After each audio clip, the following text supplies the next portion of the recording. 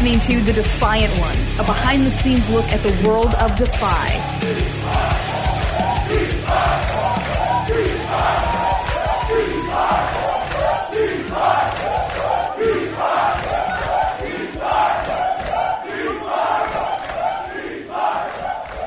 Kevin Deere's here for the Defiant Ones backstage at Washington Hall, historic venue. First off, welcome back, Trey Miguel. How you doing, dude? I'm doing good, man. Thank you for having me. Awesome, man. So you're wearing the M's hat. Is that Mariners hat? No, actually, it's a clothing brand from Toledo, Ohio. My buddy, he owns it and makes all of his stuff. It's called Mud Made. Okay. Yep. M's is for millions. That's what we're trying to get out here. All right. We got a long way to go. Dude, millions, man. Okay. You're making those Defy millions, dude. Well, welcome back to the Defy.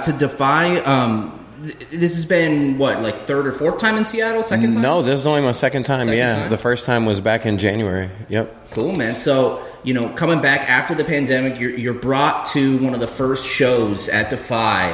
What was your reaction, man, to your first time in Seattle at Defy? Well, the city of Seattle is beautiful. Oh my God, like the views just coming in was super cool. Like having the city off in the distance, and then this, I don't remember what mountain they said it was. Mount Rainier. Oh my God, it was so beautiful. Yep. Dante Martin and I were in the car on the way today, just like, oh.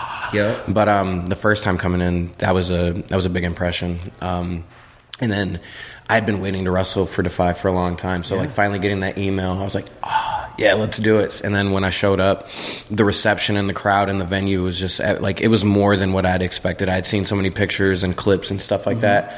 And the ambiance that they have here is just something that, like, it looks as infectious as it actually is. Sure. And when I showed up and got to experience it, I was like, oh my God, I can't wait to go back. So then over WrestleCon weekend, I ran into some of the guys and basically begged. I was just like, hey man, I would love to come back. And I meant it too, you know what I mean? And we're back, and I'm happy about it. Dude, that's awesome. So, you mentioned like you were waiting to wrestle for Defy. Why is that? Why were you looking so much to Defy? I think I'm kind of fishing for compliments here. It was because of everything that I had seen online. You know what I mean? Like, it looked like the appreciation that the fans had or have, you know what I mean? It's not like it's gone even a little bit. It's constantly progressing. I feel like every time I see another clip come out, like, the fans are just crazier and more appreciative. But I think that's honestly what it was. Like, it looked like this big fat envelope full of emotional currency for whoever comes through here. And I was like, man, I want in on, you know what I mean? Yes. Like, and emotional currency. It lived up to it in every way. That's awesome. So where are you from? Where are you? I'm from Toledo, Ohio, in the Midwest. It's the border city right on the Michigan border. Okay. So, yep. And you're living there now? Yeah. Okay. I was born. Most wrestlers live in Florida, it seems. Man, that seems to be the move. I appreciate having seasons. I love the heat, but I don't know if I could deal with it year round. Yeah. Honestly, if I could pick anywhere to live, it would probably be somewhere on like the upper northwest coast. You know what I mean? Welcome you here. So you need a roommate, dude. I don't know if I could own a place on my own and afford that. You got $1 million? Not yet. Hey, there you go. The hat says you do. Let's see the bank account. No. So were you a fan of wrestling before you became a wrestler? Man, I don't even remember becoming a fan of wrestling. It's been my entire life. I think... Do you remember your first memory? My first memory of wrestling was watching a Blue Blazer promo. Wow. That's my earliest memory. Yeah. And then my first favorite wrestler was probably Blue Blazer. I Really? believe he was. And then from there, it was The Rock, Austin, DX, X-Pac. You know what I mean? Mm-hmm. I don't remember a time where I wasn't interested in wrestling. Yeah. Were you like a wrestling figure kid? Were you like wrestling in the backyard? Man, up until the 6th grade, I took... Well, okay, so we had we leveled up a little bit. And up until the 5th grade, I was still taking my action figures in my book bag. Oh, yeah. And then in the 6th grade, in that summer between 5th and 6th, I started cutting grass so that way I could buy my Spinner US replica belt. Yes. And once I got that, I brought that to school because that was the ultimate flex. I was like, here's my IG check mark hose. Yeah, exactly. No, but that was like that was it for me. And then obviously in like like 7th and 8th grade, it was not popular to do any of that. And then before I knew it, I was training to be a wrestler coming out of my freshman year of high school. Yeah, wow. So after your freshman year of high school, is that even legal? No, not at all. Okay. So where did you find a place that would, train you that young? Man, it found me. Unless we're like, kind of telling on them. No, dude, it's snitches here. My best friend Brent. He lived 2 houses down from me, and his dad used to be an indie wrestler back in like the super early 2000s. Yeah. And oddly enough, in 2008, late 2008, he got a botched kidney surgery. The hospital lost his kidney. He gets a check for like $100,000+. Settles after lost his kidney. Yeah, they lost his kidney, dude. So you don't lose a kidney. They sold that kidney. Sketchy as hell. So he ended up getting money. He gets this money, and he opens. Well, he doesn't have a plan to do anything with it yet. Sure. But WWE came to town, and they were running at the Savage Hall in the UT, which is the University of Toledo. They were doing a house show there, and he ended up in like the same row as one of the guys that had helped train him back in the day, and he just like started shooting the shit with him about wrestling and how he missed it, and he just was like, light bulb, I'm getting a big check, and wrestling doesn't exist in Toledo right now. So they put their brains together and somehow got dumber, and they made a wrestling school, and they didn't have anyone to sign up for it. And basically the deal was, hey, if you help us like tear down this drop ceiling and paint these walls and set this ring up, I'll knock X amount of dollars off your tuition and let you train. And so I started August 1st, 2009.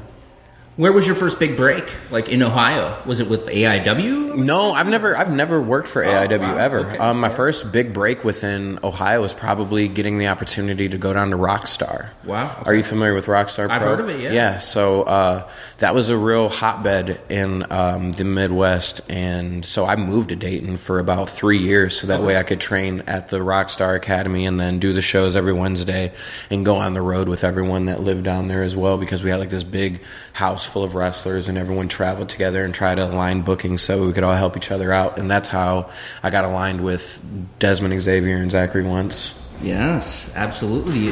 The OG Rascals. The OG Rascals, you know what I mean? So obviously the Rascals kind of play off the vignettes, the play off the whole stoner culture, that 70s show. Can I tell you the best thing about that is none of us were ever a fan of that 70s show. No, really? Not even a little bit.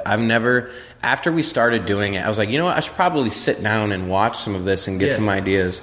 I think I made it like halfway through the first episode and I was like, nah, I can do this on my own. You know what I mean? Like, we'll just write our own stuff. And I don't know. I think it was Dez's idea to do the circle thing from there. And, when I didn't even know the reference at first. It was like, you want to do what? Sure, cool. Smoking a cigar. All right, we doing it? Yeah. Are they supplying? Yeah, So tell me, when you first met those two, was it just, it was on? No, absolutely not. Really? So, like, the first time I met Zach, for the first 3 shows I had met him at, we were wearing the exact same outfit. Oh, no. We didn't talk. We didn't even, like, bump shoulders. That's we were like, and I'm just like, why does this keep happening?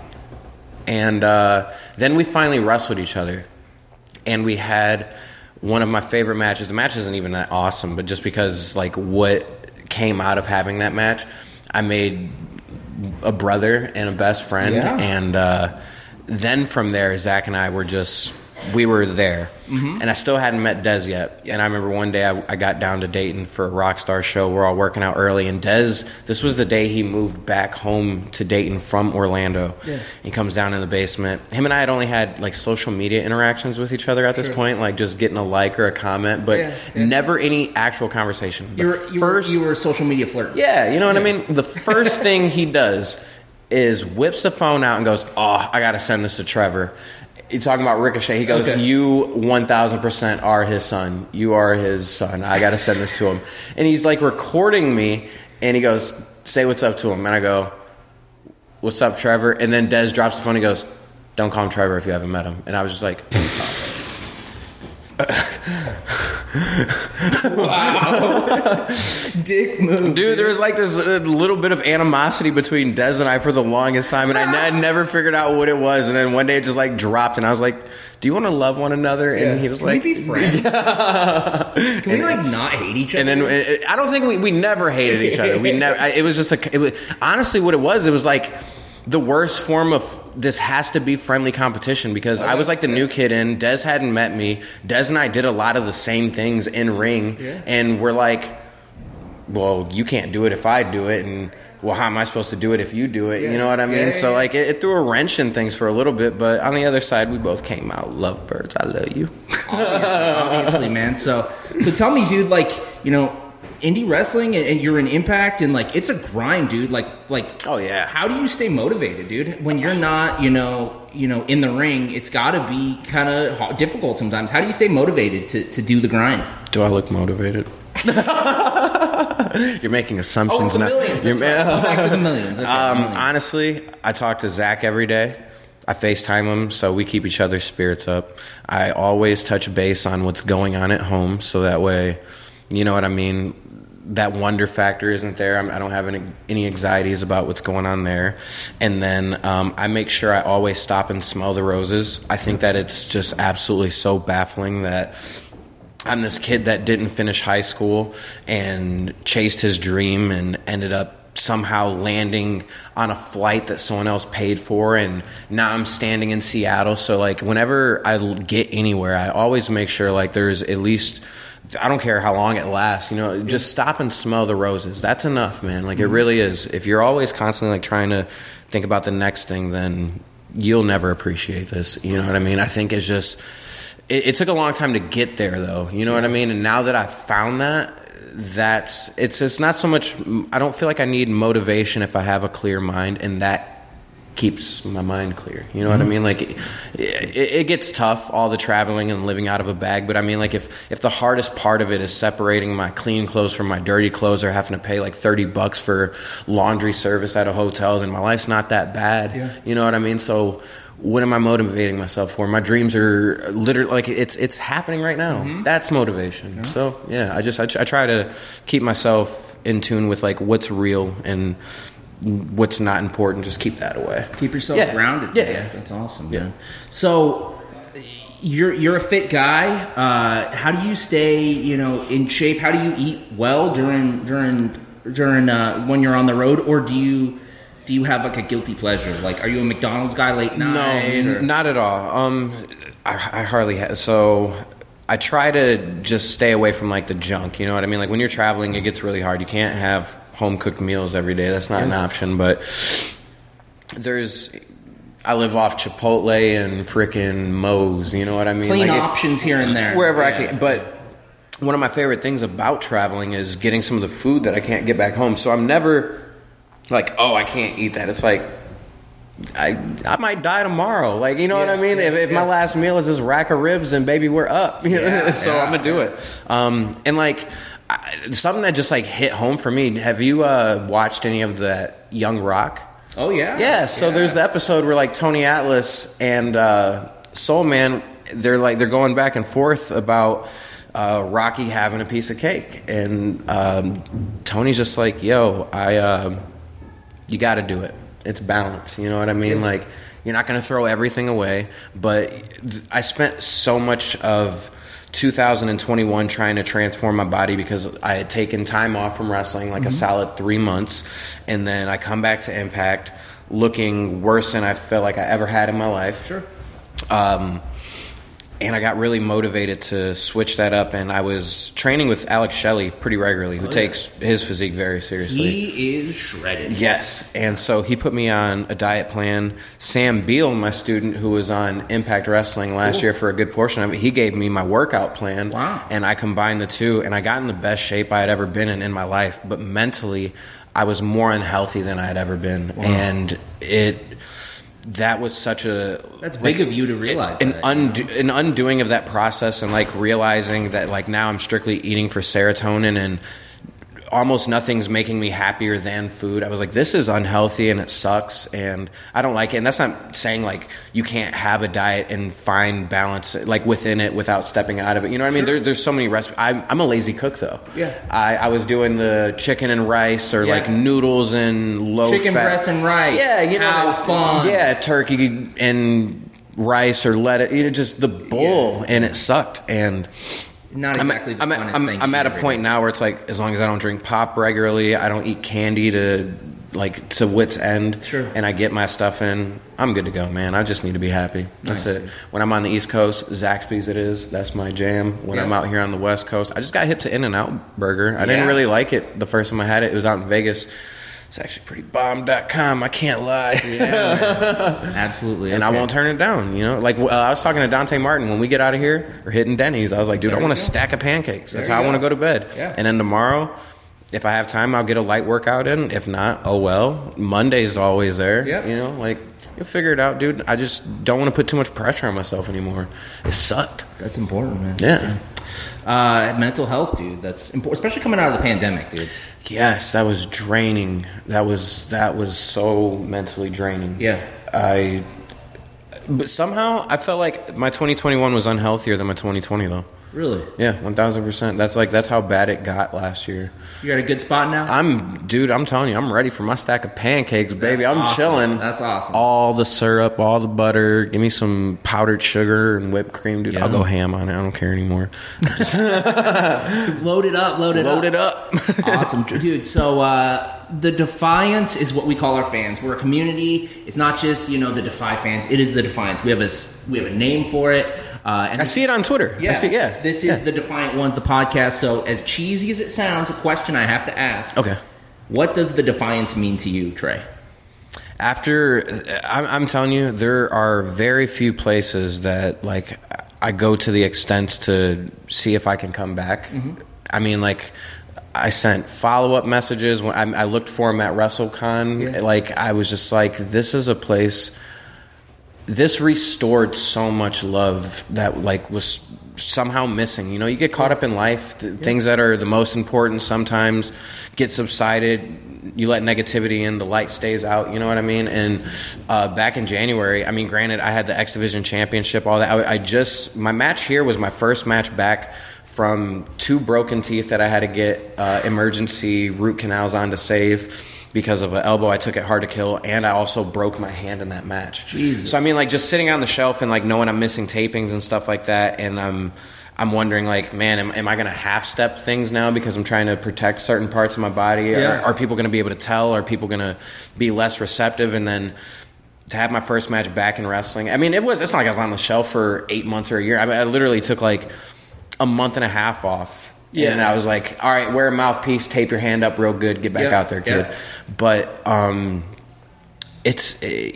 you get wrapped up in the stuff. And that night back, like I said it, I put it on social media, like this restored so much for me. That's awesome. Mentally, emotionally, things like that can be career savers, you know what I mean? Like small things add up.